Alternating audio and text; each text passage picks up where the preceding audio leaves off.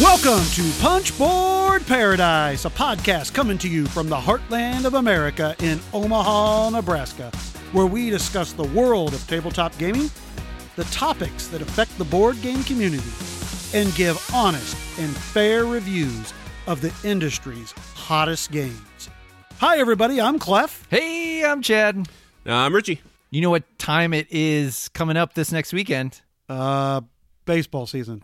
Is it really baseball season? Well, I mean, spring training games start. Oh, yeah, that's true. It's also going to be Oscar. We've lost Richie completely. I'm out. Yeah. It's going to be Oscar weekend. I still think Richie's out. I'm out again. Did you see any of those? A Star is Born. Oh, you did see that? Yeah, Lady Gaga, Bradley Cooper. I think it's pronounced Gaga. That's what I Sorry, heard. Lady Gaga. Yeah. I saw that one, and I'm guessing probably not any others because I think that's the only movie I've seen in the past 6 months. Wow. I've seen no new. Name some.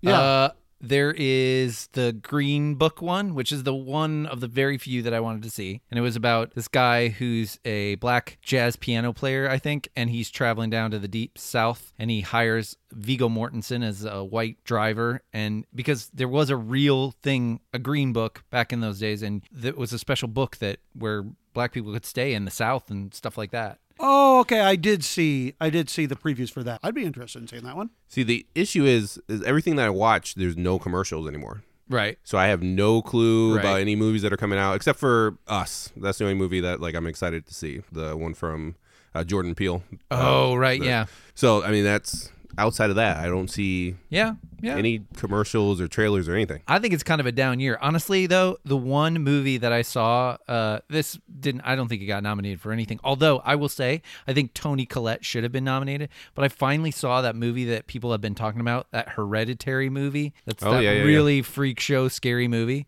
I'm not kidding. I was by myself at home, kind of cleaning up around the house and folding clothes and stuff like that. I stood for most of that movie.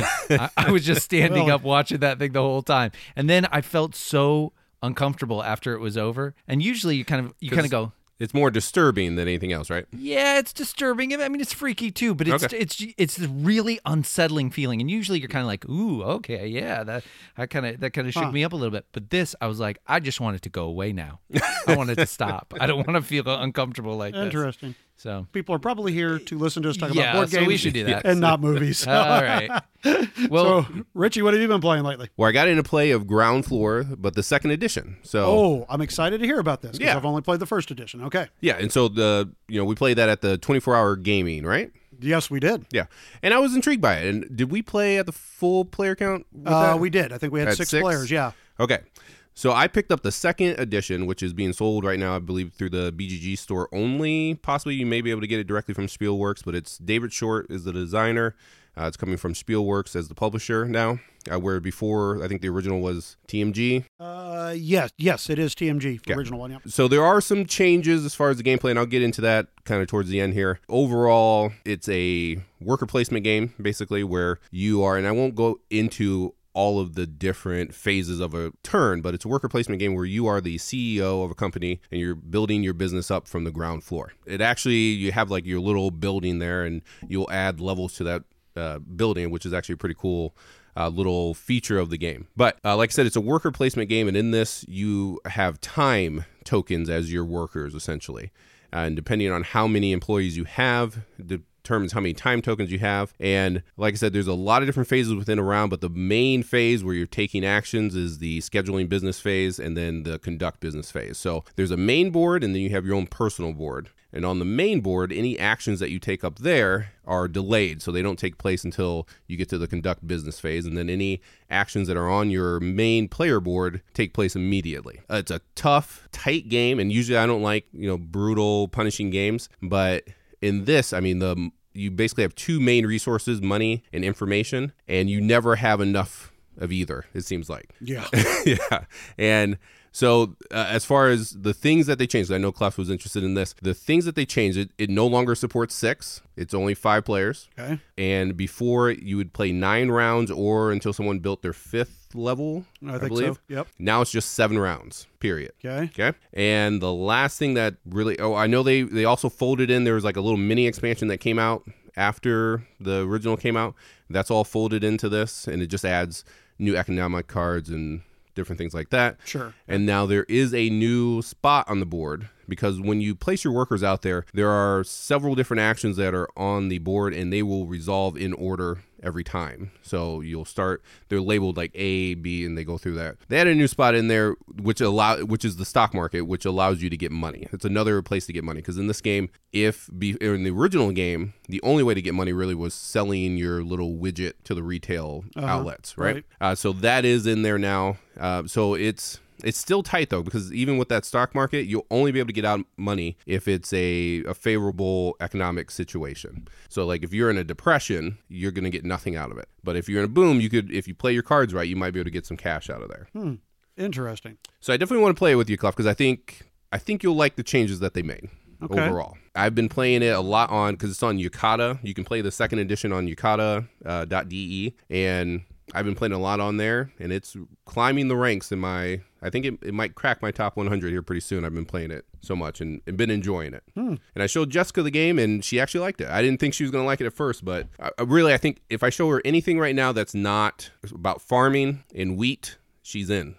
she does not want to play anything where you're trading wheat or stone or anything like that. She's against all of those. So she's done. Yeah, she's done. like the opposite of So, like, if you wanted to play a game that has that, you're just going to have to pretend and put new resources in the game. Yeah, I and say, could do that. Yeah, Just swap out we're components. trading DVDs for stuff. Yeah, I don't know. Yeah. She's like the opposite of like a board game vegan. Then Yes. like no wheat. She's like gluten-free board gaming. Right. Okay. Exactly. All right. Well, I want to play this game too because I've heard, you didn't play in I didn't get to do 24 it hour, at the did you? 24 hour. So, and honestly, it sounds like two great changes, right? Making it go from 6 to 5 players. Hey, that's Right. always good. And then also shortening it up a little bit too. Well, at least in my opinion, it is one of the best games to play a Euro-y type of game at 6 players.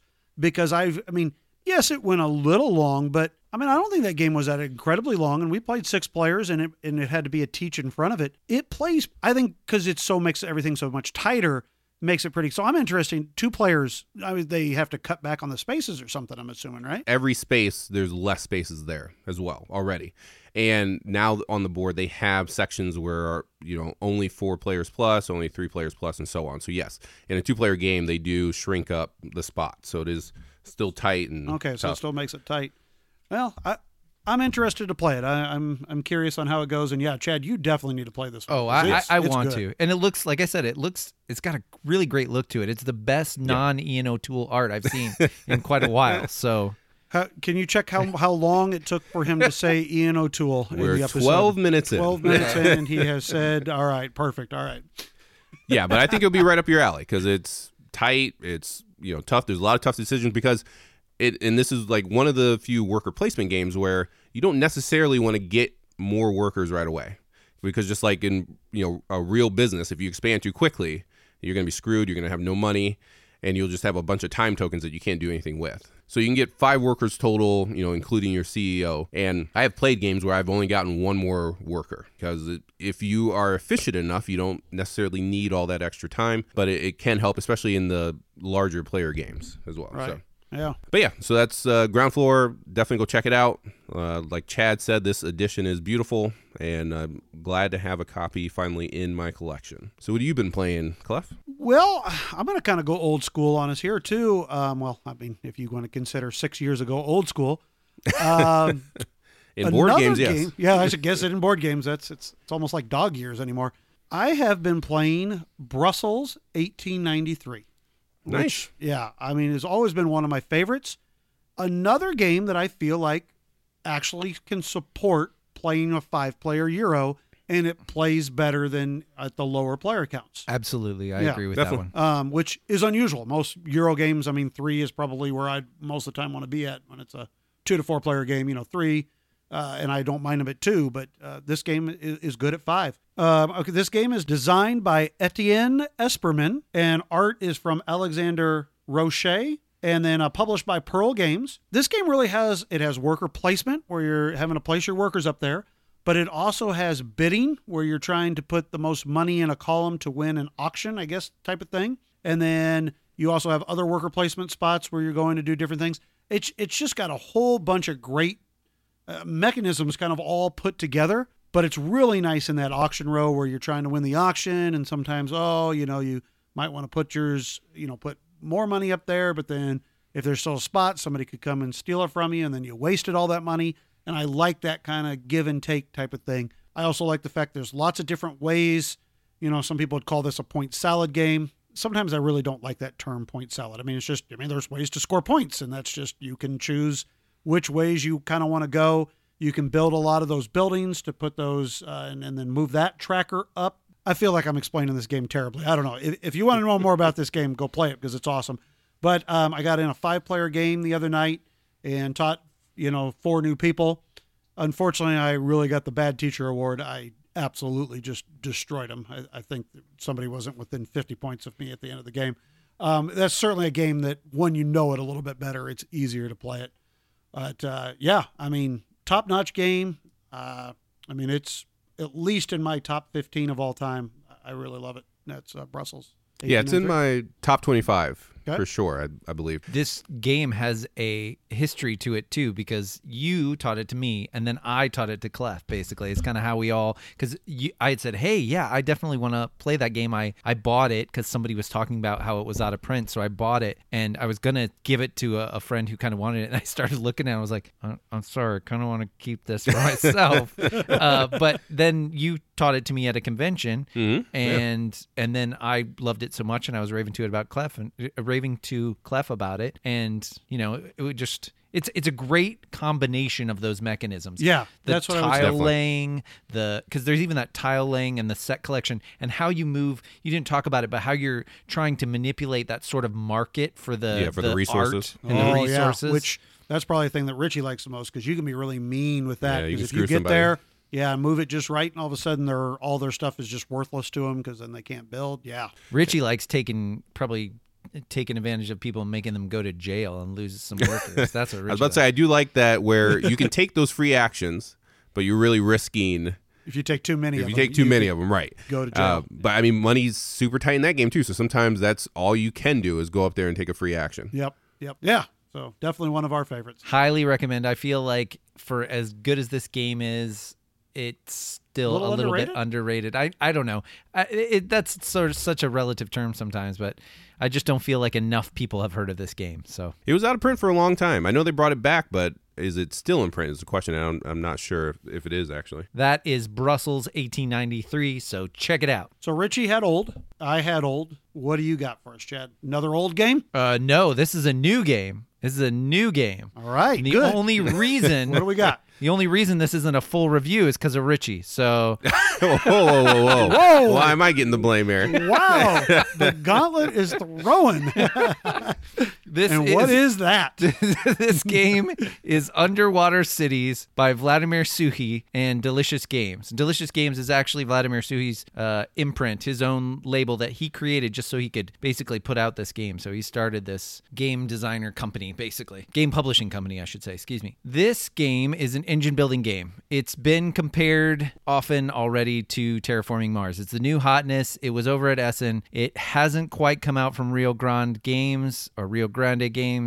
They are in the process of getting it over here in the States, but Clef got a copy and I've gotten to play it a few times now and I really enjoy it. So tell us why. I take issue with this being blamed on me. It's not on my cell shelf. It's on Clef's cell shelf. Yes, but however, you played a one solo game and you're basically like, yeah, I'm not playing that again. We can't do a review because I'm not playing that again. So I've played it like 5 times already. So right, yes, you have played it a lot. Yep. But okay, so let me give our listeners the crux of what the game is. It is an engine builder at heart, and what you're doing is over 3 eras you are getting these cards. These cards do certain actions for you. You're going to lay them down, but the cards are also your workers. So there are spots around the board, and you're laying down these cards in these spots. If you match the color of the card to the color of the action out on the board, you're going to get to do both things. But very often you aren't able to do that. Even if you really want to take that action, you may be just forced to use any card from your hand and not get the bonus of what's on the card sometimes. But it provides some really good decisions in there, which I find to be very interesting. Also, with the game, you only get production from everything that you've built because you're building these underwater cities. You're trying to connect things and build things from these resources. You only get production 3 times in the whole game. So you really kind of have to make your production count. It's not like Terraforming Mars where you're constantly every round you produce this and produce that and stuff like that. And the other thing I want to say is that I really enjoy the worker placement out on the board versus Terraforming Mars. I'm going to build this grass or this forest out here or do the oceans out here, those sort of things, because quite often you're looking at a lot of things out on the board and going, oh, I need to take this action, but I know that he's going to want this action because it's a really efficient one on his next turn. So I better snap this up even though I don't have that color card that I need. And so it forces you into some tough decisions about what might be optimal for you. But ultimately, like I said, you're gathering resources, you're trying to build these cities, and the person with the most points wins. The other thing that I do like on this is a turn order track. It's called the Federation track. And that provides another level of player interaction that I feel like, I don't want to say that Terraforming Mars doesn't. It certainly does. You're racing after those milestones and that sort of thing. I guess I just enjoy the interaction that Underwater Cities fosters in a different way for those that are fans of Terraforming Mars. I like the decisions that it forces you into a little bit better than I like the score, trying to score the milestones first, and there is some card interaction, but not much of it. It's not like the meteorite or comet or whatever that can wreck people's plants and stuff like that in Terraforming Mars. Anyway, my point is I really enjoy this game, and I think that if you do like Terraforming Mars, you're bound to like Underwater Cities. I don't know if you'll like it as much. I don't know if you might like it more. I think for those that wanted to like Terraforming Mars but didn't quite do it, it's worth a look for you. So that's my feelings on Underwater Cities. But I know that these guys are going to have some other thoughts. So I'll say mine real quick since I've only played the one solo game. I guess I don't know who this game is for, because if you're a Terraforming Mars fan, I don't see this drawing you over because you already have Terraforming Mars, and it's very reminiscent of that. And if you don't like the reason I will play Terraforming Mars again. I've only played the one time, and it was just in a bad setup. I want a shorter game, and this, even at the solo, was a little longer than I want it to be. So I want someone to make a Terraforming Mars game that's fast, quick. I mean, like Wingspan. Yeah, like Wingspan or Race for the Galaxy or San Juan. I guess I already have those games, so that's where I'm at. Okay, well, I got a book over here. I will start off by saying I realize that the three of us are probably in a minority camp that is not as big a fan as Terraforming Mars. I mean, most people, Terraforming Mars is, if it's not their favorite game of all time, I mean, it's up there for people that play a lot of the same games we do, I should say. It's like number 3 on the BGG Top 100? Something on like those that? lines, okay? So for sure, we're in the minority, okay? As you said, Underwater Cities is similar to Terraforming Mars. So right away, I mean, that's going to maybe be a little bit for me, not as, since I don't like Terraforming Mars, the same type of thing. But I was excited that I thought there was going to be a lot more interaction in Underwater Cities. But I was wrong. This game, you just don't, I mean, Chad, one of the things you said was that you feel like there was times where you would take a worker placement spot from somebody because you didn't want them to have something. Never one time did I ever go, ooh, I'm going to take that spot because, they need it. I mean, I took an action spot because A, I'd have a card that was that color, or B, it was my best action. So I never had a point where I thought, oh, I'm going to go block somebody from a spot. Now, maybe in general, I don't think that in a lot of games. I'm just taking my best optimal turn. I'm not usually I'm going to try to screw over my opponent type of thing. So, okay. So I'm just saying, but I never had that. The Federation thing, I just kind of thought that was just kind of humdrum. I mean, I just didn't find that to be all that exciting, I guess. I don't know. It was just kind of if I got the Federation points, and then I wanted the resources more than I cared about going first. I mean, I was never really about going first, getting from that Federation track. Well, see, Okay, go ahead. To your point, I think that some of those spaces, would you agree that some of those spaces out on the board are much better than others? Sure, so you take them because you need them, not because you don't want your opponents to have them. Well, what I'm saying is if I'm prioritizing, I'm going, okay, well, I'd really like to take this spot right now, but I know that if I don't take this spot, the other player across the table for me is going to take it before I get to. So now I got to rush over there and take that spot. And then even if I don't have all the resources that I'd really like to do with my turn to do that action, I'm going to do that first and then go back and get these resources that I need. So it makes you kind of prioritize, even if it's not always the most optimal, I feel like. And by the same token, if it's really important to get that spot, then sometimes it's important to be first player and be top of that Federation track if you've got a really big plan for the next round. I guess I never found any of the action spaces. I guess I just never found any of the action spaces to be that much like more exciting where I was like, oh my goodness, if I don't get to go first, I don't get to do the blah, blah. Like, okay, I'll take another example of a game where that is a thought process, Russian Railroads. Right? Russian Railroads going first is a huge deal because you can always go get either the 2 coins, which is basically the 2 workers, or the spot that gives you the 2 workers. You know, those are like huge spots. I don't feel like there's that spot in Underwater Cities. Every spot is just, okay, I can do, well, I don't have that spot. Okay, I'll go over here and do that on this spot. Well, there are certain spots on the board that if you don't get to those spots first, you're not building for that whole round. And if you're not building for that whole round, that can really screw with your production. Okay. So I really think that there are certain spots that are important to do. If you don't get to them first, you can be messed up. It's not quite as tight, but I kind of think of it like the Lorenzo spot where if somebody goes to that production first, your machine can be shut down. Now, it's not that drastic. Okay, don't get too excited. Put your hands down. Sit down. You just said Lorenzo talking about Underwater Cities.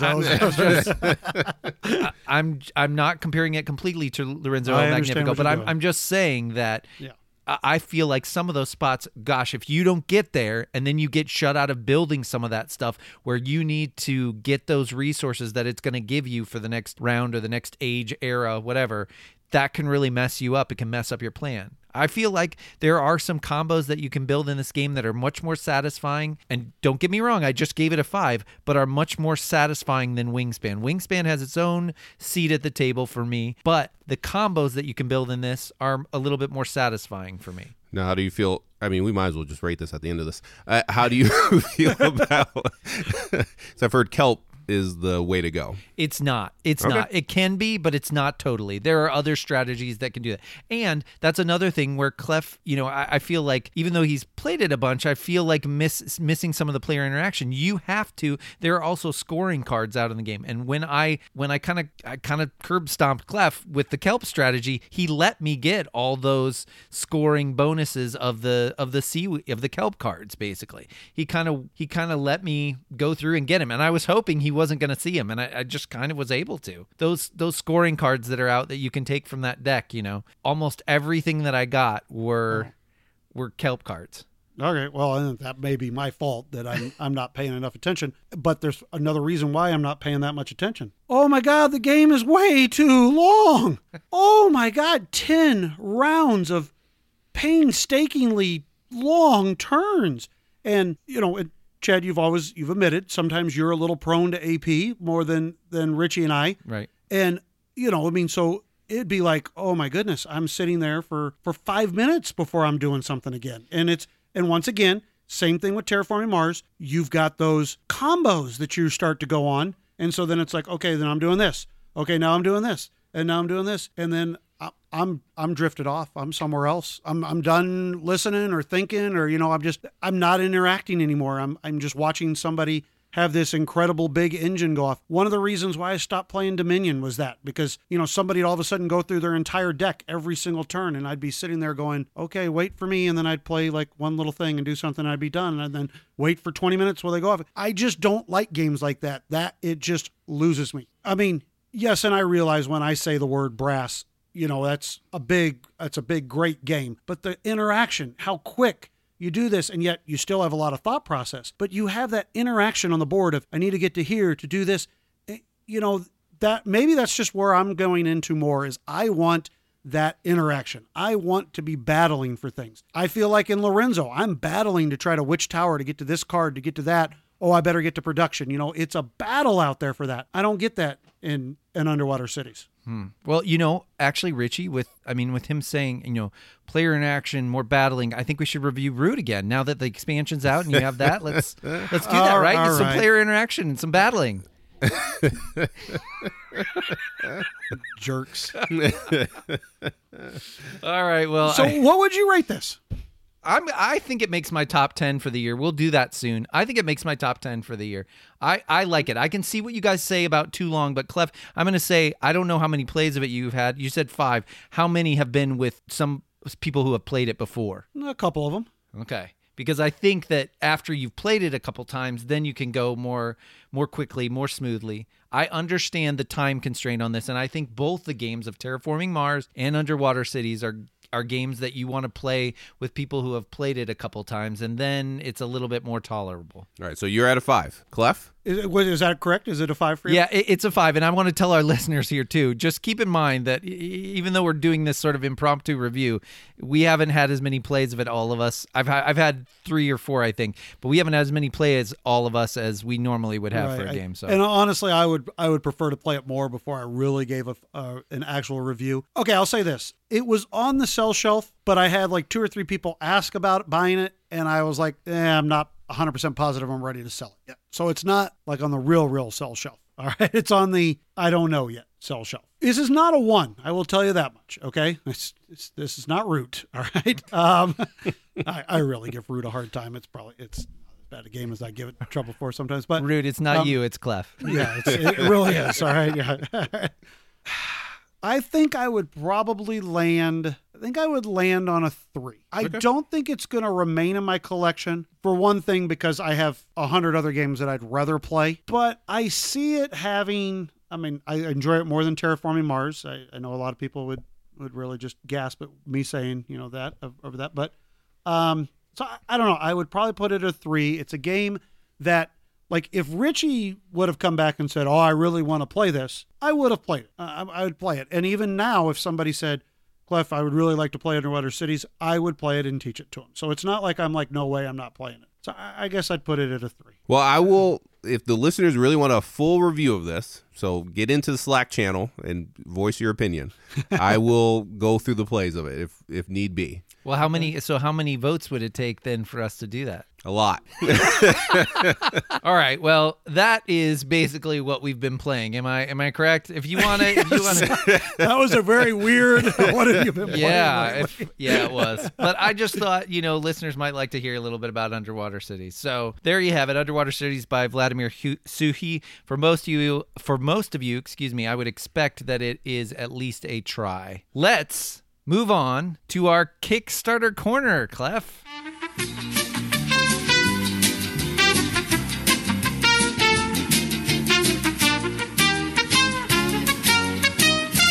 Well, actually, I don't have a Kickstarter game this time. I have a game that you can purchase through the BGG game store. And it's not quite ready, but it will be ready, it looks like, by May. And that is a game called Yinchi.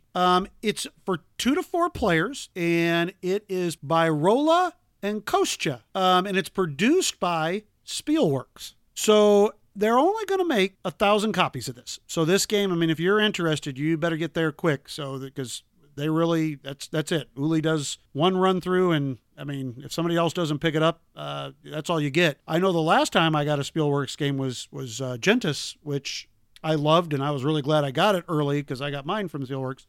How is your guys' game coming from the TMG Kickstarter? Have you played it yet? Hey, they claim it's on a boat. Some boat. But I don't know. I don't know. I think it's supposed to be here this past November, right? Yeah. Maybe it's a boat. Crashed in an iceberg and maybe Titanic boat. Maybe that's what it was on. I don't know. Okay, anyways, I just wanted to throw that in. Let's get back to Yinchi. This is basically during the time of the Ming Dynasty, and this is when silver became a very popular thing to trade. Players are basically going to represent clans developing parts of China in the late, like I said, Ming period. And it's the last 200 kilometers of the Yangtze River before it reaches the China Sea. So players are basically planting crops. This sounds up Jessica's alley right here. Sell goods to rural or urban markets and develop raw materials, and then build and upgrade factories, and then, of course, sell their goods to ships that are waiting in the port. I mean, this sounds perfectly up my alley. This is everything that I love. It's got a couple of really interesting game mechanisms where you have the colored personal components, your own, versus kind of the publicly available components. I don't want to go into everything right here, but some really interesting things there. And then also we have like the defined goods and the raw materials. And you'll use a set of action cards where you'll have 6 actions, but where actually you can gain help from these action cards. But then there's also ones that you can take without the action cards, just depending on the amount of workers that you use, and then groups that you can do to do fortune actions. Really interesting. If you're more interested in a game like this, definitely go check it out and read all about it. The rules are even up on BGG's website, so you can read all the rules. It looks like a beautiful Euro game of trading in the Mediterranean, except for it's in China. Right up my alley. And I'll second this too, because Uli Blenneman for Spielworks seems to make great game decisions as far as what he chooses to publish.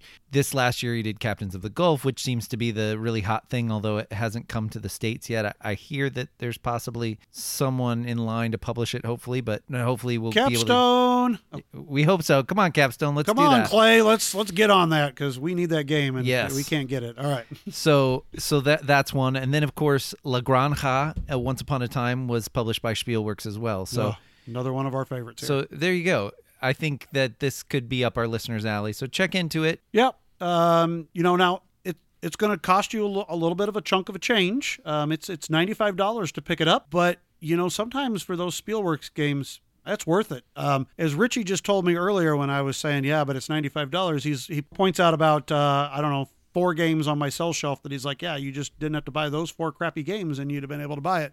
Yeah. That's a good call. So, if I would have known Gentis would have taken this long to get, I would have just bought the Spielworks. Yeah, there you go. So yeah, and you don't know. There may not be somebody else who picks it up, so this may be your only opportunity to get it. So, true. And we should probably try to get a hold of Uli and see if maybe we can become play testers for some of these games for him. is there a job? I'm sure he was. He's like, gosh, if I could really get Clef to play test this game for me, then I would really feel secure about putting it out. If he wants a Euro game tester, I am there for him. All right. I actually found his. I don't know if you listened to the interview that Ben Maddox did.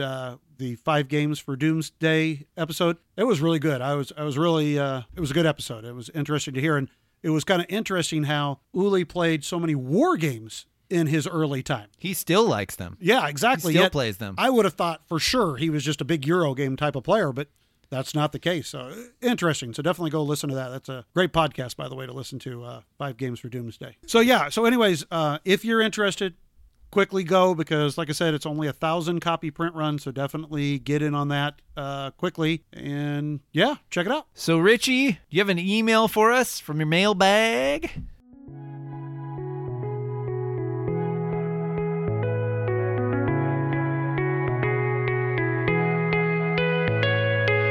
Yeah, so we got an email from Carl in Connecticut, and it reads, I'm in multiple different game groups. Often one of the players that regularly joins the group isn't used to the challenge of the more strategic or complex games we like to play. This person often has to take a long time to absorb the rules and game decisions. They seem to feel uncomfortable, and the rest of the group seems to be frustrated. I don't want to drive this person away, but I'm not sure what the answer is. Any thoughts? Well, that is an issue. I mean, that's definitely why I have multiple game groups myself, just because there are certain games I would not want to teach to certain players. But Chad, what do you think Carl should do? Well, my first question is to put it back at you. I mean, you just said that's why I have multiple game groups. So let's assume, right? Let's assume that Carl, he says he's in multiple different game groups, but I'm going to assume that inviting this person to a different game group is not an option. So if that's not an option, what is the next best thing to do? And that's difficult. It is difficult. Do you know?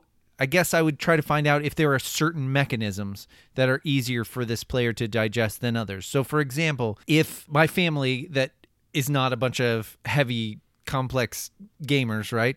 My son, because I played with him from an early age, he can grasp a deck builder. So maybe, can you play games that have a little bit of an element of deck building in them, which give the player some ease and some concepts to grasp onto?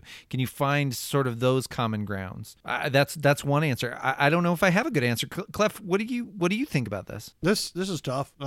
We all like to invite people and want to bring new people into the hobby, and we all like to, at least for me, I love playing with new and different people, and that can be tough. Normally I would say, well, maybe if it was somebody new, well, then you do more gateway type of games. But if this is somebody who already plays a lot and just really can't get into maybe more of the complex type of games or strategic games, and obviously, and I don't, what if you're only playing in one game group a week and you have this person that's there, and so then what are you stuck with playing games that are, more gateway-ish? Well, that's not really fair to you, but then it's not really fair to try to expect this other person to try to play more strategic games. Carl, this is tough. I don't know. I mean, as Chad said, you could try to play things, but then what if you want to play the newest Feld game and that's just going to be at a loss for this person, and then you don't want to exclude them, yet you still don't feel like you're getting necessarily the full game out of it because maybe you're having to continually trying to help them while playing the game. That's a rock and a hard place. I mean, in situations where I've been in with this before, I've kind of, there have been people that I know that certain games won't work well with. And when that sort of happens, I still want to game with that person. So I'll say, yeah, come over and we'll play, such and such game, which may be a different game. And then we'll both have a great time. Well, it'll be, hopefully a game that we both really like and, that sort of thing. But other than, trying to find a different time to play those kind of games with that gamer, I don't know.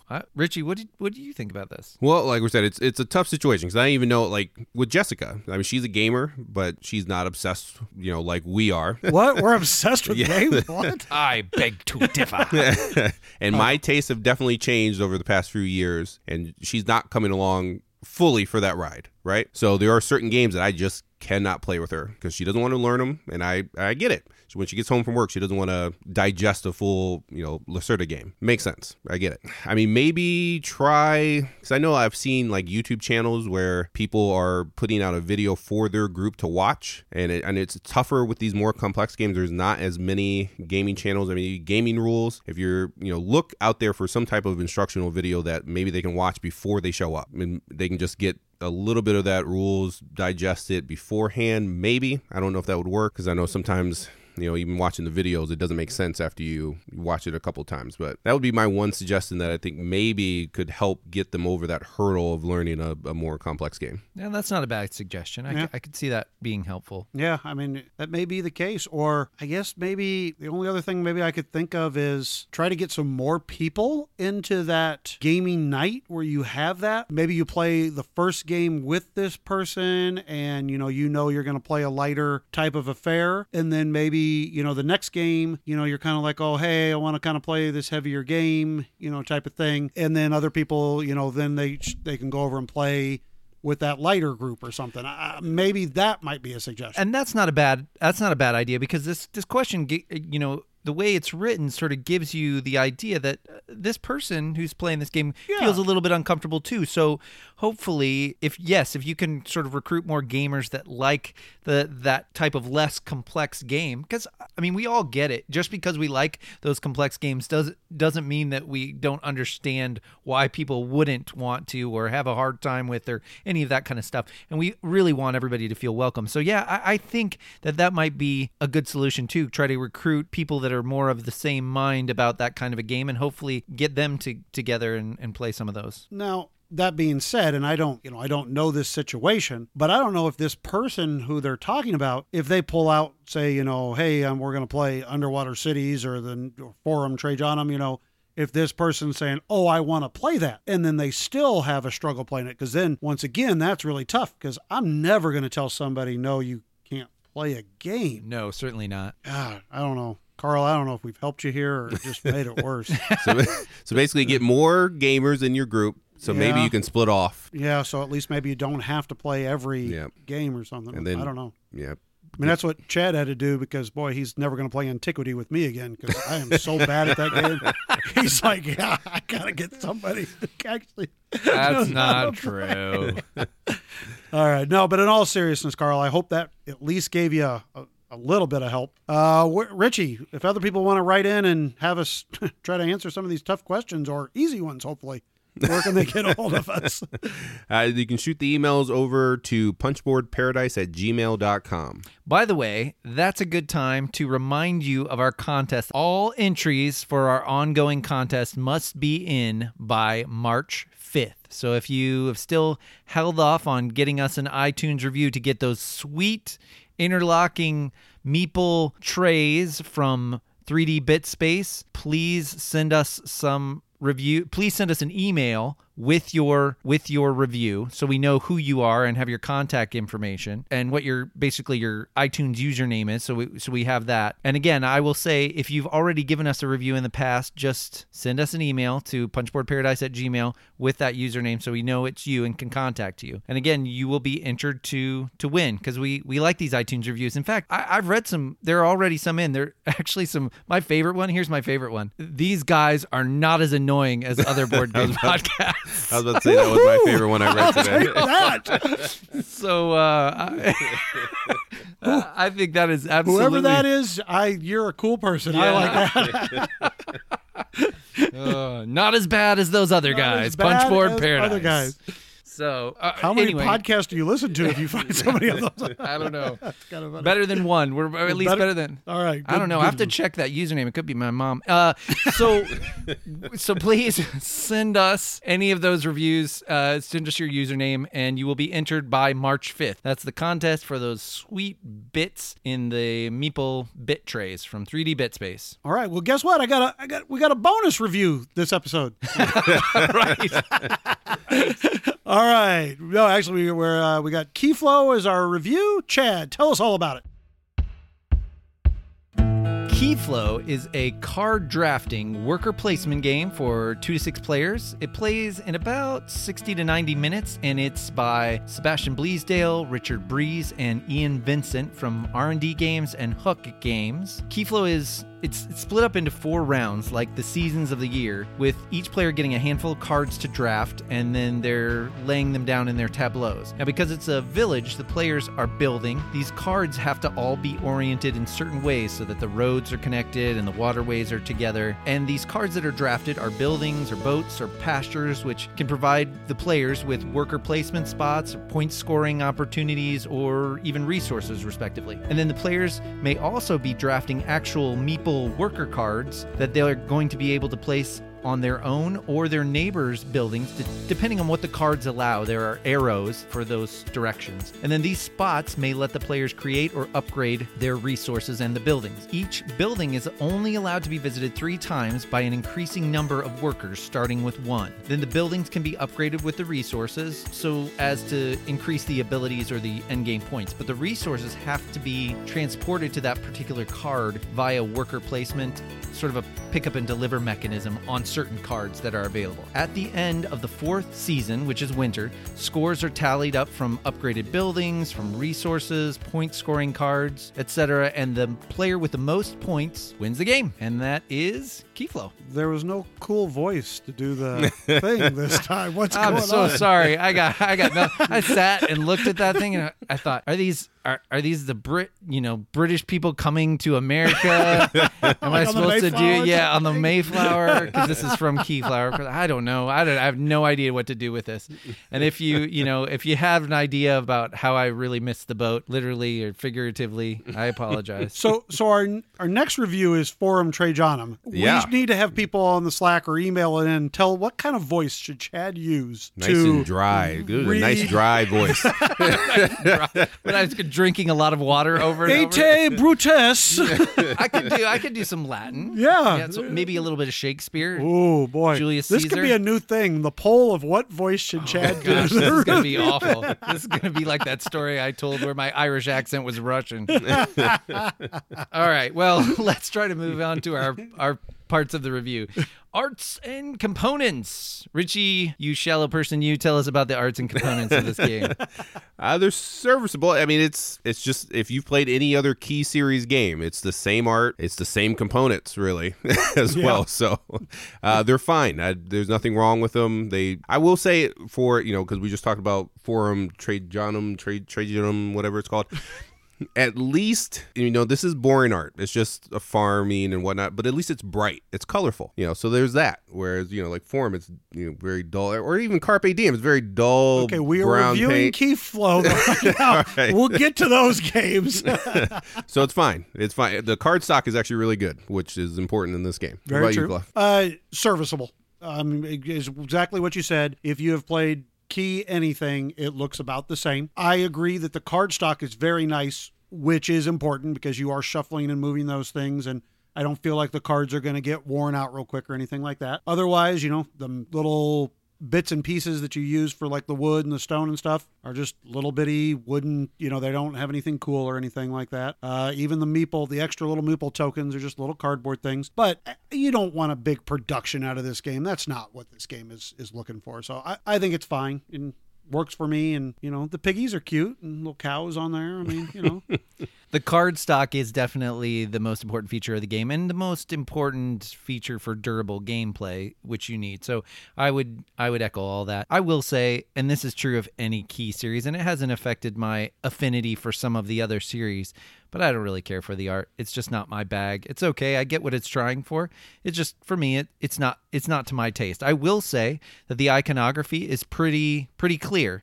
I think that for the most part, the iconography is pretty consistent and easy to follow. But of all of us, I looked back through it when I borrowed the game to play it some more on my own. But you are the one who originally taught it to us. Clef, what did you think of the rule book for this, which is important? Yeeksa mama! Oh my. It's just like any Key game. It's not the best rule book. It is not laid out the best. It's a little bit easier to understand because I have played other Key games. And so some of the rules made sense to me. Like, I don't need to understand what transportation means because I know that mechanism. So that's helpful. The first time I played it, I had read the rules a few times. And then when it actually came to time to teach it, it had been maybe a week or so since I'd read the rules. And I tried to refresh myself to teach it that day. And that was a little rough. And I missed a couple of minor things like how you use those little meeple tokens. I didn't quite get that rule right. And then I totally biffed the fact that I thought you played with one winter card and then just the meeples and didn't realize you shuffled all the rest of those back in there. So it made it for a little bit of a rough first game. Afterwards I was able to go back through the rule book and figure out what I did wrong, though. It wasn't like it was like unbelievably tough. But if you are looking for a good, easy rule book, you're not going to get it. Well, and to be fair, you taught that right out of the box pretty fresh. So we don't often do that. We usually read the rules first and kind of set it up first off. And I would say at least half the time. And this one, you kind of opened up the box. I had read the rules, but not enough where I had tried to play it a little bit and try to work, especially if I'm going to teach it to a bunch of people who have never played it. I like to have a really good idea of how to play it, and I did not. So it was a little tough, but yeah. I will say, looking through it, it was definitely much better than something like Keeper or even Keyflower. I think maybe that had to do with the less complex nature of the game, but I think it could still stand to do a bit of refining. Yeah, just even and I don't want to go crazy in it, but yeah, I think they could have just made it easier, like a little bit more bullety point, yeah, I don't even know what game I would say, but I will say it is better than the Keyflower rule book, but that, as you just said, it's a less complex game. And so, boy, Keyflower, if you talk about a tough rule book, even when you know the game, trying to find a rule, it's tough to find in there. Everyone should, Ravensburger and Queen games, they lay out their book perfect and they give you nice bullet points so you can easily go back and find again. Oh, yeah, here's the minutia on this side of the page, and then on the right side is the highlighted points that if you're getting the box out again from 6 months later, you can quickly remind yourself what the rules are. That's great. Absolutely. Yeah. I just, what did I just play the other day? Well, Carpe Diem I was playing, and still just little quick things, and it's so easy just to go look on the side right there, and boom, there's a little bullet points, and it's real easy to pick those things up. So yeah, but anyways, so that's my thought. What about the gameplay? It's solid. It is very reminiscent of Keyflower as far as the actions that you're doing. Obviously, you're drafting instead of doing the bidding and that auction. But it's quick, it's snappy. The first time we played, it was full 6. Was it 5? It was 5 or 6. I can't remember exactly, but it was close to the full player count. Yeah, and it's fast. It's super fast. I think the box says 60 to 90 minutes, and even at full player count, I can't see you getting anywhere close to 90 minutes. Well, especially if everybody knows what they're doing. Right. You probably literally knock that thing out in 45 minutes. I don't even see a 60 minute. Right. And in this, it's obviously it's way different from Keyflower in the sense that it's the drafting game, but you still have that interaction with the other players. But obviously in this, you're just looking at your right and your left. So that also makes it a little bit quicker because if there's other people across the table, it doesn't matter what they have because you can't get to their village. Right. So that's nice as far as keeping the gameplay snappy. And sometimes it can feel a little solitaire-ish if the people, like the last game we played, your village was terrible, Clef. For me, for what I was doing. Thanks, buddy. Just flat out terrible. And Chad had one building I was interested in, but it did not play well into what I was doing. Once I had my own engine going, I didn't need to look at what you guys were doing. Well, maybe I did that on purpose, so you couldn't use any of my stuff. I was and playing possible. bad just to... You are the master of player interaction, so I bet that was it. Oh, boy. All right. So, yeah, it feels like, once you get your own engine going, you may not need your neighbors. And then at that point, it's a solitaire game. Okay. But it doesn't always happen. It could go either way. Yeah, there are certainly times where you're kind of messing around and trying to get other people's buildings. One thing I will say about this design versus Keyflower is I don't have a problem with it. I like Keyflower, but you could argue having those tiles way across the table on people's things in their village is really hard to see and can be kind of annoying and go, what is that over there? What is that? I can't read that. What's that building that I want to go to? And the cards with the white background are much clearer, easier to read across the table. You can see a little bit better what's going on and what's possible. And I think that is a definite positive of the gameplay and the design of Keyflow. I can't remember in Keyflower, are you only allowed to use the neighbors on the left and the right villages, or can you use any villages? I believe you can go anywhere. I can't remember the last time I played it. It's been a while since I played people, it, but I believe you can go anywhere. I usually play it like at 2 or 3 for that game. But obviously this game is going to have some comparisons to Keyflower because that's the kind of the granddaddy of them all, the big one. And it's similar in the fact that you're doing all the same actions, like Richie said, but you don't have that auction. It's simply a drafting game. So in terms of that, it's actually more similar to a classic game in Seven Wonders, where you're kind of paying attention to what your neighbors are doing, and really, quite honestly, nobody else really makes that big of a difference, but you're doing a drafting thing and kind of building up your own little village area, and yet you can go over and borrow, kind of almost get resources from your opponents if they've got a good resource kind of thing going, which I kind of like. I think that's kind of a neat thing. You don't have to have the best village because you can go and steal from other people. But now, if you go and use other people's buildings, you're giving them those meeple cards, which then can score them points at the end of the game, depending on what extra tiles they get. So there's good to be able to get those things that you didn't have to build up, but then it's bad that you have to give them to other people. So I think they did a really neat job in using that mechanism. And this isn't any different from Keyflower, but one of the things I like in games is when you give me a choice about what I get to score at the end of the game and how I get to score it. Keyflower does this as well, but just having those winter cards and having a handful to start with and looking through and going, ooh, yeah, I think I might be able to do that. Maybe I can do that, and nobody else knows what you've got and kind of doing that. And then, of course, having to pick one when it gets to be winter and saying, oh, that's too bad because I could do this and this too, but that has to get shuffled back in and then dealt around the table. So those are nice things that I think the Keyflower and Keyflow do and are enjoyable in this game. And I probably just play bad, but usually I just look at my winter cards when we get to winter and go, oh, good, I've been doing this. Yeah, you should definitely look at those before. You have what, 5 or 6 get a lot or of something. them. You get a lot of them, and it's not like, I mean, I'll be quite honest with you. You could ignore them and still get to the last round, and probably one of them is doing something good for you. And then you're going to have to worry about drafting all the rest of them anyways. Yes, but you could be working towards something that could be a really big engine. I mean, there's like some that, you know, I played with my son the other day, and he had one that for every saw he get 4 points for. Well, just starting at the beginning of the game, he had this machine where he could grab those tool tiles, and he was just grabbing saws like crazy. I mean, he scored a ton of points on that thing. So you definitely need to look at that. Well, Finn's probably a better player at this game than I am. Actually, he just called and he said he wants to play you in this game. So.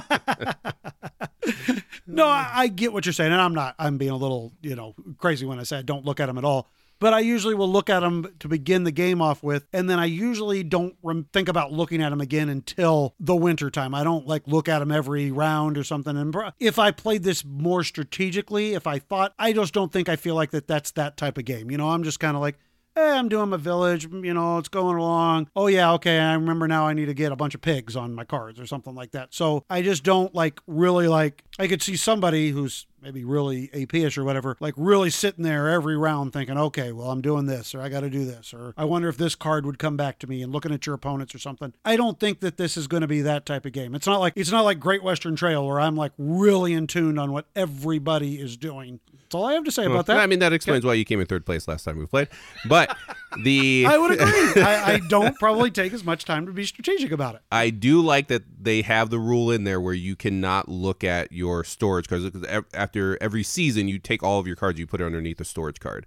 And I do like that that's the only time you can look at it is at the end of the season, because I could see it where someone who's getting AP about it is constantly looking at that pile every time they go to draft something, and that would really slow down this game. What do you think, Richie, about, because this main mechanism of this game in particular is drafting. Does this do drafting better than other games, a la Seven Wonders, so to speak? How do you feel this sits with other drafting games? I think it's solid. I like this better than Seven Wonders. I may even consider it like a next step drafting games, because there's a lot that you got to handle as far as your different actions. But I think it's solid.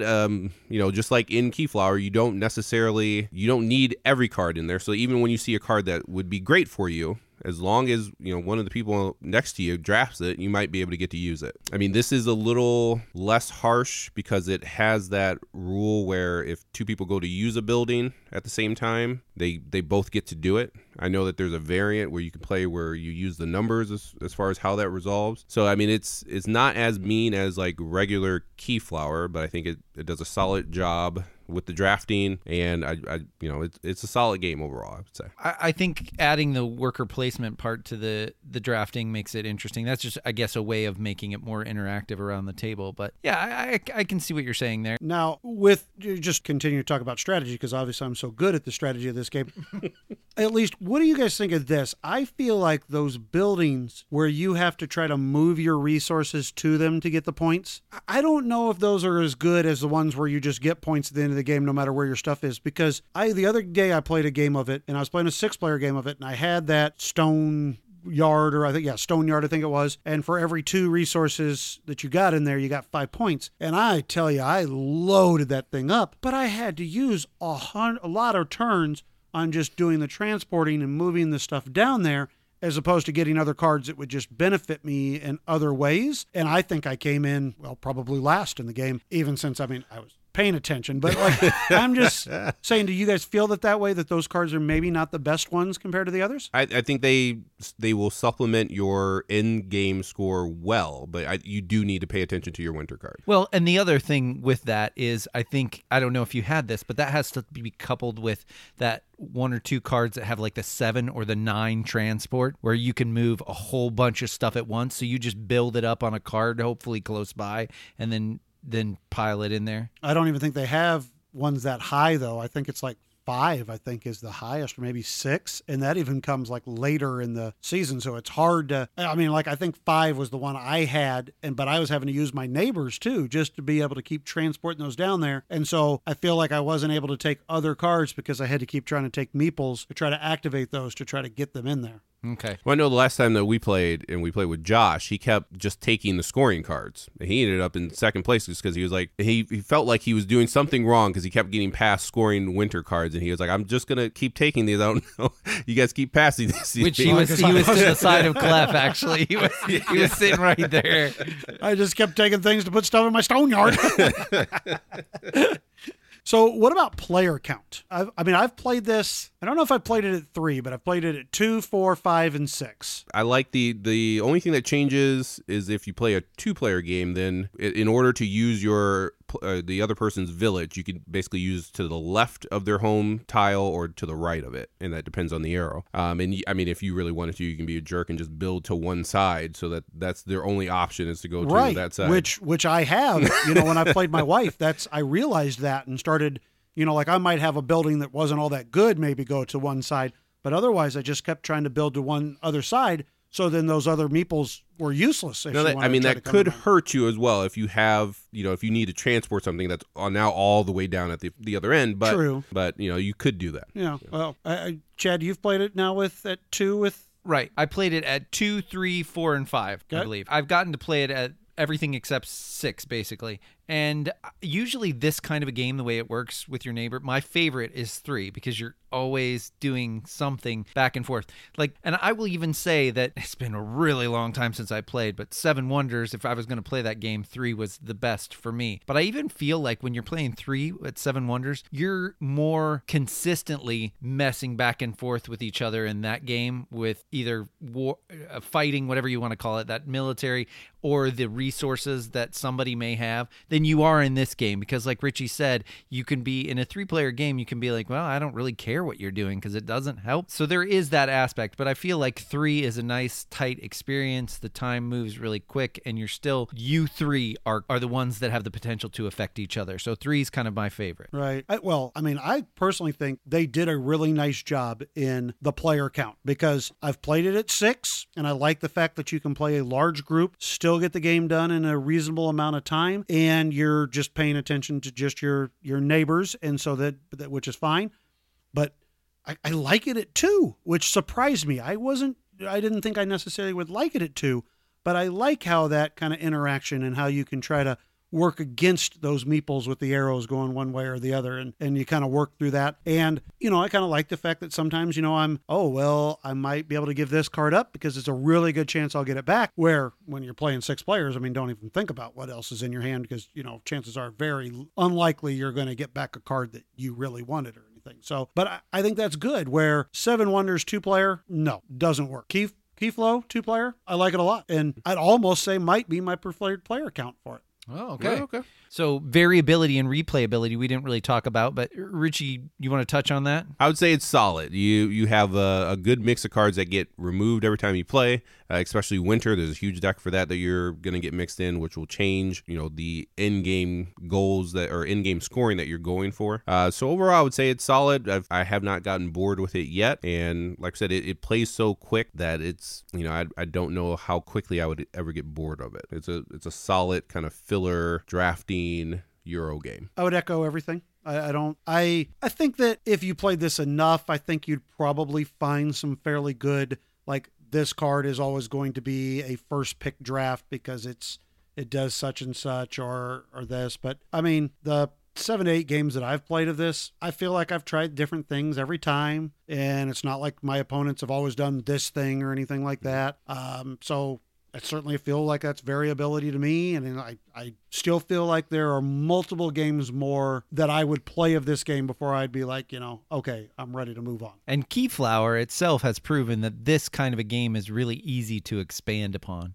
So if they did do expansion for the game, especially this one, because it's just cards. Yeah, you just a deck need of cards. Now, my one complaint for this game is that it feels like it's a little bit, just a teensy bit more expensive than it needs to be when you figure it's just cards. Now, I know why this is. It's because the cards are a little bit thinner. They're not standard, which means that they have to be sort of a special cut. Because if you did have regular cards, it would make everybody's tableau a bit bigger. So I get it. It just, my initial reaction to the MSRP is, oh, that seems a little bit high for a card drafting game. But again, it's that non-standard card because you can't stack them like you can in Seven Wonders. You need to be able to see the whole thing. They had to make skinnier cards. But yeah, easily expandable with more cards. Yeah, absolutely. Lastly, before we get to our overall score, I'd like to talk just for a quick second. We've kind of been doing it overall, but just for a quick second about Keyflow versus Keyflower. Now, we know that it's shorter. Keyflow is a shorter game. We know that it's a drafting game versus worker placement, pick up to deliver, which there is a little bit of it in this, but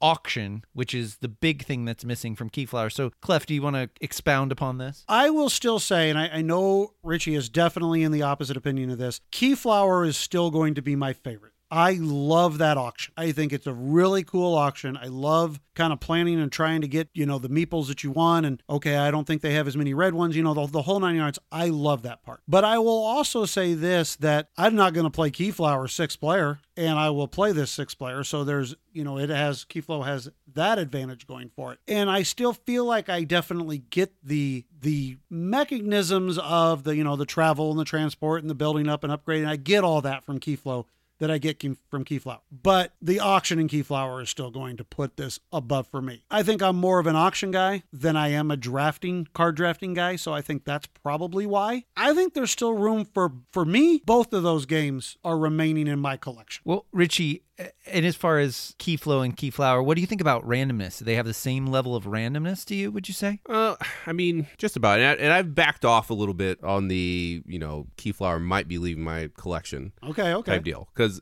Because I do love Keyflower. And like Clef said, I'm not going to play. Keyflower is a 3-player and down game, and that would be three people who know how to play the game. Right. I don't want to play with a new player there because it just can bog down.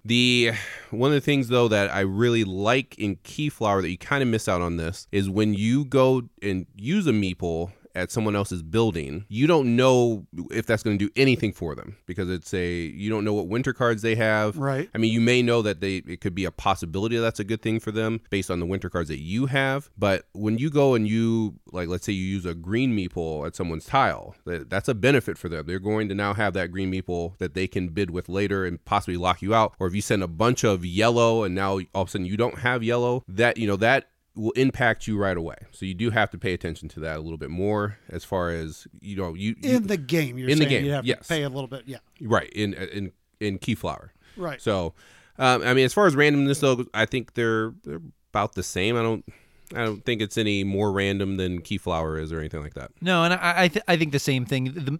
For example, the meeples that you kind of get to start with, what color those are in Keyflower versus what cards you're getting to draft, and your winter tile versus your winter card. Those kind of things seem like the same balance to me. So yeah, I'd agree there. I do agree with what you're talking about though. Sometimes placing those meeples out on worker spots and giving your opponent some of those meeples to play can be a really big thing. And I definitely will just say in this discussion that I like Clef, missed the auction from this. Not that I dislike Keyflow, but I missed the auction from it for sure. All right. Well, Richie, can you give our Punchboard Paradise listeners our scale before we give a final score? Yep. So on Punchboard Paradise, we rate on a 6-point scale, a 1 being a game that makes you miserable, that you don't want to play again, and a 6 being a game that is a contender for your top 10 of all time. I like whenever he always does a scale. Whenever he says a game that makes you miserable, he always turns and looks right at Clef. It's true. The only one that's given a 1 on this show, so that's something. Hey, I'm keeping it real. That's You're right. That's Clef. Keeping it real. Clef keeping it real. Well, Clef keeping it real. Please give us your final score for Keyflow. Okay. Well, just real quick thoughts here before I give my rating. This is a good game. All right. I think that if you like drafting games, definitely get it. If you like Keyflower and some of the other key games, it's definitely worth playing. All right. So that's the first thing that I will say. I have enjoyed this at all player counts. Like I just said, I like it because it's a good time game, even with lots of people, but I like it at 2-player just because it gives me some good strategies, and I like it at 2. So overall, I really, really like this game. Now, however, it's not a game that is going to arrive in my top games of all time for sure. I mean, it's good, but it's not gonna break into there. Would this game at the end of the year make my top 10? I don't think so. Just from who I am, I like a little bit more meatier, strategically? I don't even know if that's a word. I like a little bit more of the meatier type of games. And so I feel like a lot of games are going to kind of bump this down as the year goes on. So I don't think I can quite get it up to there. But I think this is a solid 4 for me. It's going to remain in my collection. I'm not looking to get rid of it. I think it can be used in a lot of different situations. And I like the game. So solid 4. Richie, Keyflow, what do you give it? It's tough because I like Keyflower a lot, but the last time I played Keyflower, the actual physical game, because I do play it on Board Game Arena quite a bit, but the last time I played the physical game was with you guys, which was like 2 years ago. Did I win? Let's see, actually. No, Chad won. Yes, it was me. What? It was. All right. Richie edited that part out. And this gives me everything, all the feels that I need out of Keyflower. That's why when we first played this a couple times, it was like I don't know if I need to keep Keyflower around because it's going to get to the table more. This is your quote on the box, by the way. Richie says this game gives me all the feels. I miss out on the auction, but I have a lot of auction games. We have so many auction games that we can play. It's a solid game. I don't know at the end of the day would it be in my top 10 for the year. It definitely wouldn't be in my top 10 of all time. So I do have to come in at a 4. It could possibly bump up to a 5, I think, if they support this, but I don't know, have they really supported any other key game outside of Keyflower? No, but with this, I mean, if they treat it like Keyflower, I think to be quite honest, if it continues to do well here in the States, I think they'll support it, right? Because I think they'll treat it just like Keyflower. Yeah. So I think I could give it a 4 now, and probably a little bit higher than Clef. If they support this one, I could see it going up to a 5, because then I could see it being one of the better games of the year. All right. Well, when I saw this game come out, I said, "Yippee! A new key game! I'm in. Let's see it." And then I found out a little bit more about it, and I found out the auction was missing. And I was predisposed to dislike it. And I thought, there's no way. I don't like this game anymore. Don't take my auction out of my Keyflower. It's not going to give you the feels that you want? Yeah, not the Richie feels. So I was kind of on a roller coaster with this one. I was kind of predisposed to not liking it, made up my mind, and then I played it. And I thought, I kind of like this. It's it's breezy and quick and kind of fun, and I get to build my engine and do the secret scoring that I like and that sort of a thing. And then I played it a little bit more, and I kind of missed my auction. And I was sad about not having an auction. Then it dipped back down for me. Does he have a little tear in his eye? I do. I miss that auction. I like that part. Now I will say that I'm starting to figure out that card drafting is not, I don't know, for whatever reason. Now, when cards are out on the table sort of thing, but the pick and pass card drafting, if it doesn't have other particular mechanisms bolted onto it, I think I might not be as interested. Anyway, with this, for whatever reason, I'd much rather have my auction. Do I think that these can sit side by side for me personally? No, I don't. I kind of feel like Keyflow to me is like a piece of tofu. I'm saying this because I've eaten a lot because my wife is vegan now. But Keyflow is like a piece of tofu. I know that I ate something. I digested it pretty quickly, but there really wasn't much taste there for me. So Keyflower is like a nice sandwich at the melt. Yeah, heck yeah. I like that beefy auction melt. So I'm just, for me personally, I'm going to miss my auction there. Now, if you guys say you want to play it, sure. Yeah, because it doesn't take very long. I'll definitely play it. Bust it out, let's play it, then let's play something else. But it's because of that, it's a 3. And I honestly think unless you guys play it a lot or want to bring it out a lot, I'm going to totally forget about it in a year. So I'm giving it a 3. So we have a 4 from Clef, a 4 from Richie, and a 3 from me. I'm curious, and I'm not going to go back and do the research, but if somebody else does, I wonder if this is the first time that me and you gave a rating both higher than what Chad gave a game. We could probably easily do that research, but... Well, I'm just saying I'm not doing it, but I think this might be a first. I think you might be right. Yeah. Okay. All right. Well, that's Keyflow from R&D Games and Huck Games.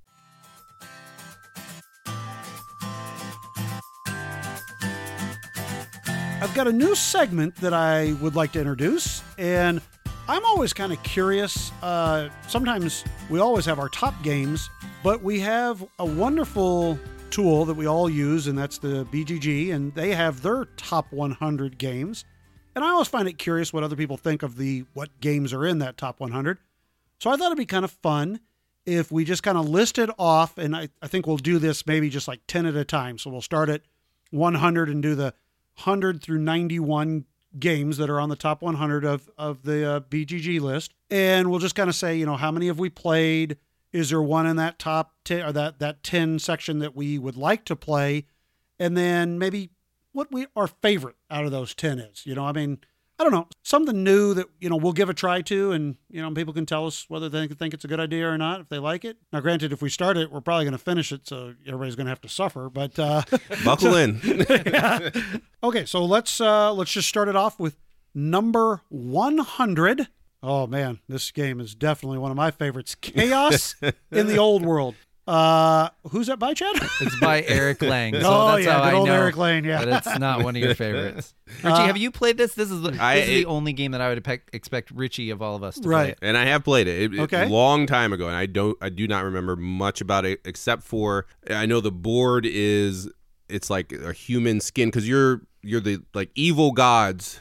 And it's like an area control game and whatnot, but the board is just human skin like pinned out as a map. So right up your alley, Clef. I am ready to play Leave this one. that one right out on the coffee table. But yeah, it's an area control game. I only played it once, a long time ago, and it's forgettable. And does Blood Rage borrow some stuff from this? I guess you don't remember much about it, but I think Ashgard or some other Eric Lang game. I think there are some things in this that made it over to Blood Rage, but I think he had another game that he kind of mainly took for Blood Rage. All right. Well, I'm pretty sure this would be a pass. I wouldn't want to play it. Eric Lang doesn't really design games for me, and that's okay. I mean, I will say that I do play and still own Godfather, and I have a good time with that, though it doesn't come out very often, but not usually an Eric Lang design fan. Right. That's okay. Just not our cup of tea. For Chad and I, not our cup of tea. And I am surprised you like Godfather, though. I think it's more the theme, though, right?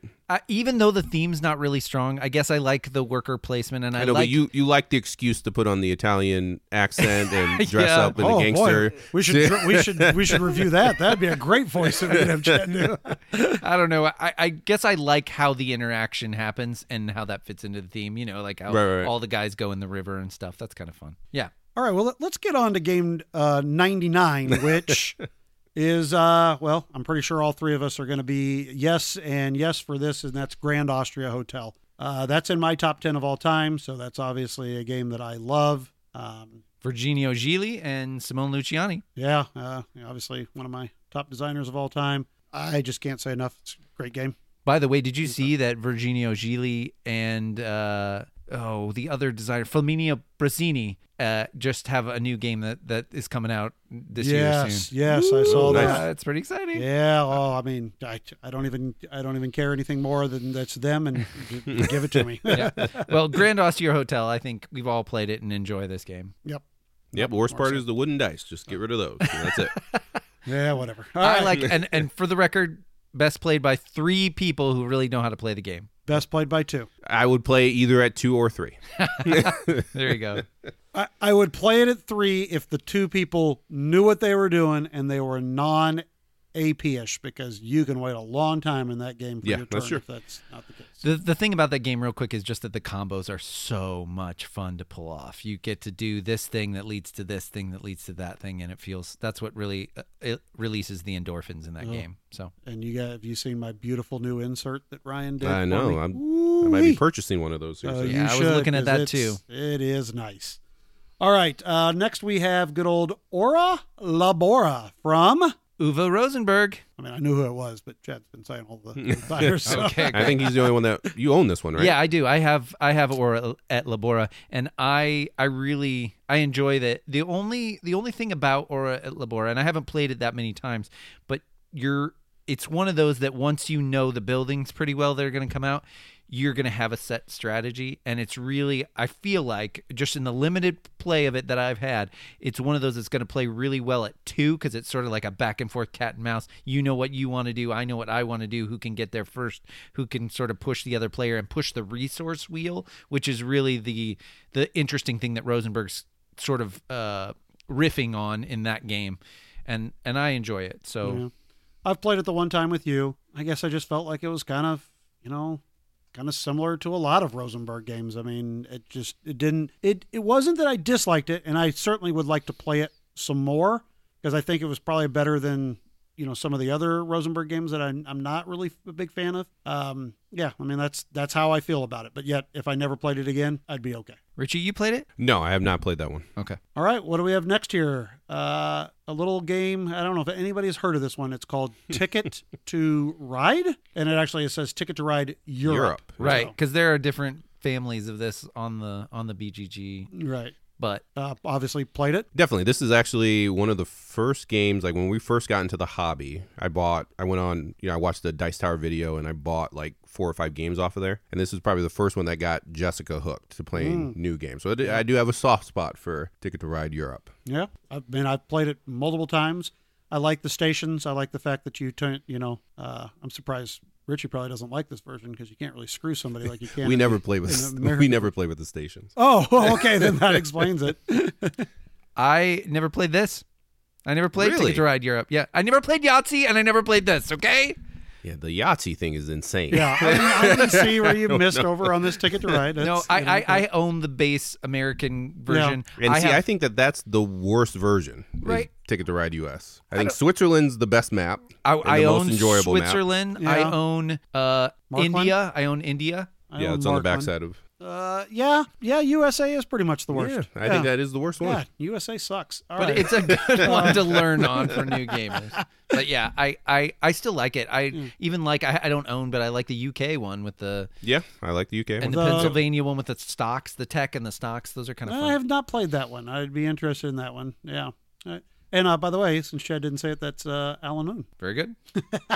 All right, 96 is Champions of Midgard. So I have played this. I also have played it. As have I. Okay, so Ooh. we've all played it. I had the one play of it when it first came out. This was before the expansion, and I just didn't care for the randomness and the guys dying and stuff like that. The Valhalla expansion apparently fixes this. I haven't played it since then, but I just didn't have a desire to after that. A couple of friends that I play with, Jeremy and Serge, this is one of their favorite games. They showed it to me pre-expansion. This is after the expansion had already come out, but they said, well, we'll show you the base game. And I was kind of like, ho-hum. And then the next time they showed it and played with the expansion, much, much better. This game, I wouldn't even consider those expansions. I would just consider that's the game that you should play. Okay, because I bought it. I liked the idea behind it, but I did sell it before they even announced the expansions. So I would be interested to go back and try it again with the expansions. And this is by Oli Steinis. The next is The Resistance Avalon. Obviously, we have all played this because we've all played this together. One late night at PretzCon. You want to talk about accents? You can definitely do accents with this game. Yeah, lots of accents. Bad British accent. This is a great, especially finish a night off of a con or something, because doesn't take a lot of thought process and it can be awful fun. And even since that's one of those games where everybody thinks I'm bad, no matter what, even if I'm good, it does not matter. They will think I am bad. I'm not very good at this game. I guess I'm a pretty obvious liar. At least I can't play with Vince. Vince is like draws me out right away. It's really bad. But I think that if I'm going to do a deduction game, like a social deduction game, I want it to have a little twist, but not too complicated, or it just kind of gets in the way for me. So I like this one. It'd probably be my choice of social. I haven't played, Don't Mess with Cthulhu, which a lot of people seem to like, but this is my choice for a social deduction game, I think. Yeah, I would say it's my go-to. And this was another game that was in that box when I first, got into the hobby. And we had a game night where we had like 6 or 7 people over. So I was so happy because I had all these games. And we started out with this, and that's all they wanted to play. And that's all we played. We played it like 9 times in a row, and then that was it. That was it. Yeah, I had a similar experience with my in-laws up in Minnesota. the first time we got this game, and it was just like we just played it and played it and played it and played it and played it. Yeah, so that's for sure. All right, next, what do we have on the list? We have, I think this is a TV show. I think it's called A Game of Thrones. Anybody heard of it? Dun, da, da, da, dun, da, da, da. I'm guessing that's the theme. Have you not watched this TV show? I've watched like 2 episodes. Okay. And I just... Richie, I may not talk to you until you... I was going to try to get back into it just because... But I think it's just one of those things where, you know, when something gets so popular and you're so far behind and everyone just keeps talking about it. I understand. And then it's like... I okay. do not understand. Okay. Go and watch. This show is literally one of the best shows ever to be on television, and you just, I'm sorry, you have to watch it. I'm really into the Ozarks right now, though. I'll have to check that out. That's solid. But those are really good books too, by the way. Okay, so but we were talking about board games, right? So I own this one. I even got the Mother of Dragons expansion. Here's my junkiness coming out. I even got the Mother of Dragons expansion. I still haven't played this game yet. Got the expansion. But here's You're why. playing this game. Okay. Because whenever I want to play this game, it's really hard to find 6 players. And if you see anybody, they say, gosh, it really gets crazy and unbalanced if you play with any player count less than 6. This new vassal system in the Mother of Dragons expansion makes it so that there's kind of a bot system that evens things out because you're talking about a map. And so proximity to each other and players next to each other matters in this. Right. And so with this new expansion, it seems like it evens it out. And if you were to play, for example, at 4, you're going to get a much more balanced game out of it. So I am currently talking to some local people that are on Slack in our channel, and we're setting up a game day specifically for this. And this is how much theme matters to Chad, because this is just a game that if this had any other theme on it, I don't think he would even be interested in remotely. You are absolutely correct on this. You are absolutely correct, because I really like that TV show, and I love the books. And so if I'm what is it, Greyjoy? No, I don't want to be Greyjoy. That's bad because you don't. I don't want to be a eunuch. If I'm, Baratheon, I'm gonna sit on my throne and make deals, and I mean, yeah, me who could care less about theme, I'm like, yeah, I'd play it because of the theme. See, I've actually played this one. Oh, you have? Yeah. I think I told you this. My brother-in-law had this game, and one Christmas he had it home and wanted to play it really bad. And it was a late night, and it was me, and I'm pretty sure Mason, my son, played it, and then another one of my brother-in-laws. And I had the worst headache you could ever imagine. But of course, headaches don't stop me from playing games. And so I was like, okay, I'll play it. And we played it. I think we played in the front room, and it was like barely anywhere to play it. We were like playing like on almost like a like an ottoman or something. I don't know, to be able to play this game. And it was like hot, and I had a terrible headache. So I don't remember hardly any of it. I know I played it. I know I completed it. I know I lost, but I don't remember much more than that. I think that means that he didn't hate it badly enough to remember that play. It's so possible. It's So possible. like I said, I would give this a shot. I would be interested enough to play it. Now, if there were 6 other people that were like, I really, really want to play this, I'm not going to be like, oh, let me play it. I'd step aside. But like, if you guys needed one more player, count me. Okay. Well, I think we're going to play it first without you and have an experience, and then we'll see if we want to. Wow. What was that? Wow. Okay, then. Moving on. 93 is Raiders of the North Sea. I think we've all played it. We have. Yep. Yeah. I own it still. I mean, with both of the expansions. Another game that should just be with those should just be the game with the expansions. I don't think I play this without, at least for me. I don't even know if I'd teach it without them. I've only played it with the expansion. It just seemed to go so long for what it is with both expansions. Did you not? Okay, maybe Chad just taught me without the expansion the first time, because I remember, once again, it was like a ho-hum game, and then when we got the expansion, it was like, okay, wow, this is kind of a cool game. Now, I've cooled on it since then, it's now it's one of those that the replayability just wasn't there. It kind of became a little samey after a few times, but I think that one of the things that made our play of it go long, Richie, is we were kind of trying to figure out how those expansions fit in, because they were kind of confusing us to the rules as far as killing off Vikings and using Vikings and that sort of thing. But it gets easier as you know what you're doing. I think that this was nominated for a Kennerspiel a few years ago, and I think that was because of the unique, or what was sort of unique at the time, the place a worker, take the action, take back a worker, take that action mechanism on each of your turns, which it provides some interesting thought, especially when you have different kinds of workers that can do different kinds of things. Yeah, no, good game. Nothing wrong with it whatsoever. It's a solid game. So, okay, moving on to the next one is, well, it once was Constantinople. That's Istanbul then. Ooh, yes.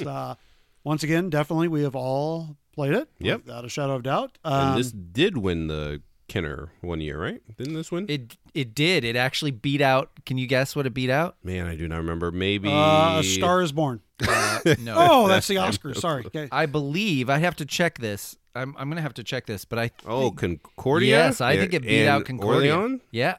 Well, I don't know. I don't know in about that one? Orleans. I know it beat out Concordia. I like Elysium. I think. Oh no, Elysium was recommended. I have no clue. I know Concordia. Concordia. I like Istanbul better than Concordia and Orleans, so I'd be all fine. You with also that. don't like banana bread, so.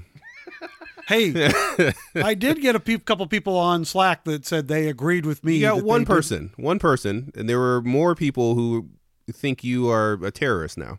What? Because I don't like banana bread? Yes. And earlier in the episode, I said USA sucks? What? It's all adding up.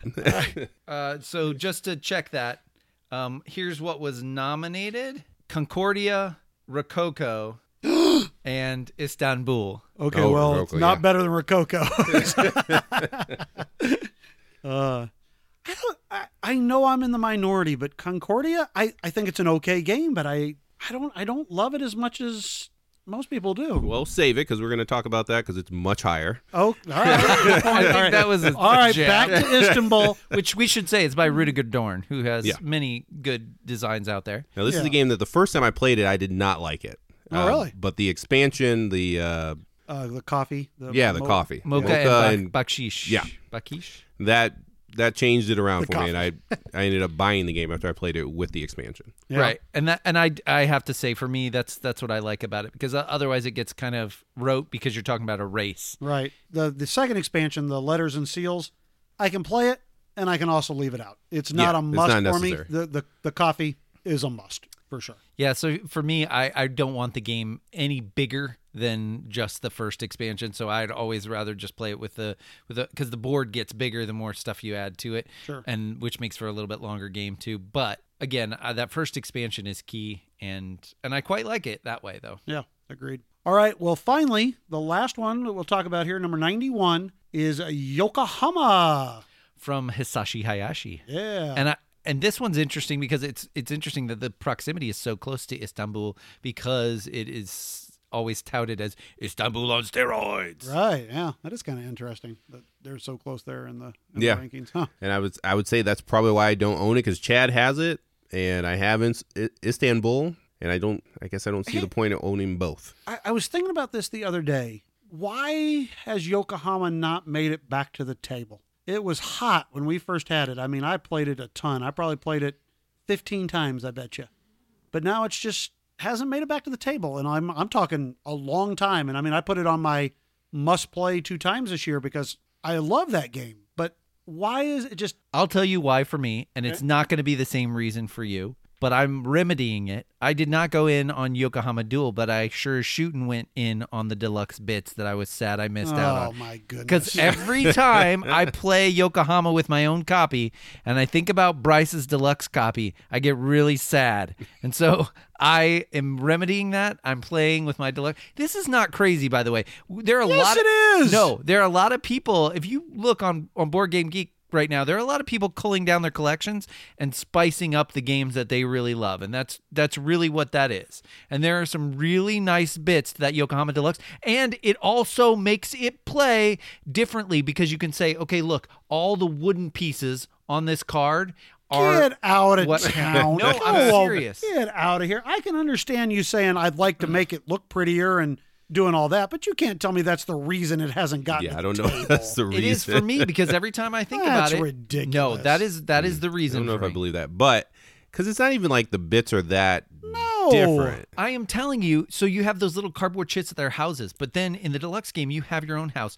Plus, you have people on a card. That is when you can say, okay, I can do this because every piece of wood now that is on that card is scoring power for me to do an action. I'll speak just as crazy here. I don't like the deluxe components in that game. They're too big for me for what they do. They're too big and too much in the way. I wish the player board was bigger when I use those deluxe-y chunky things. I am just fine with the regular version, but I'm not going to play it, not play it because I have the deluxe or not deluxe. I would say that because it's not like Anachrony where like if you don't have those minis, I could see not playing that game. Will you put your guy in the little mini? Are you going to put him on a cardboard token like a chump? Yes, I would. It would not. I would rather have the minis, but I would still play it.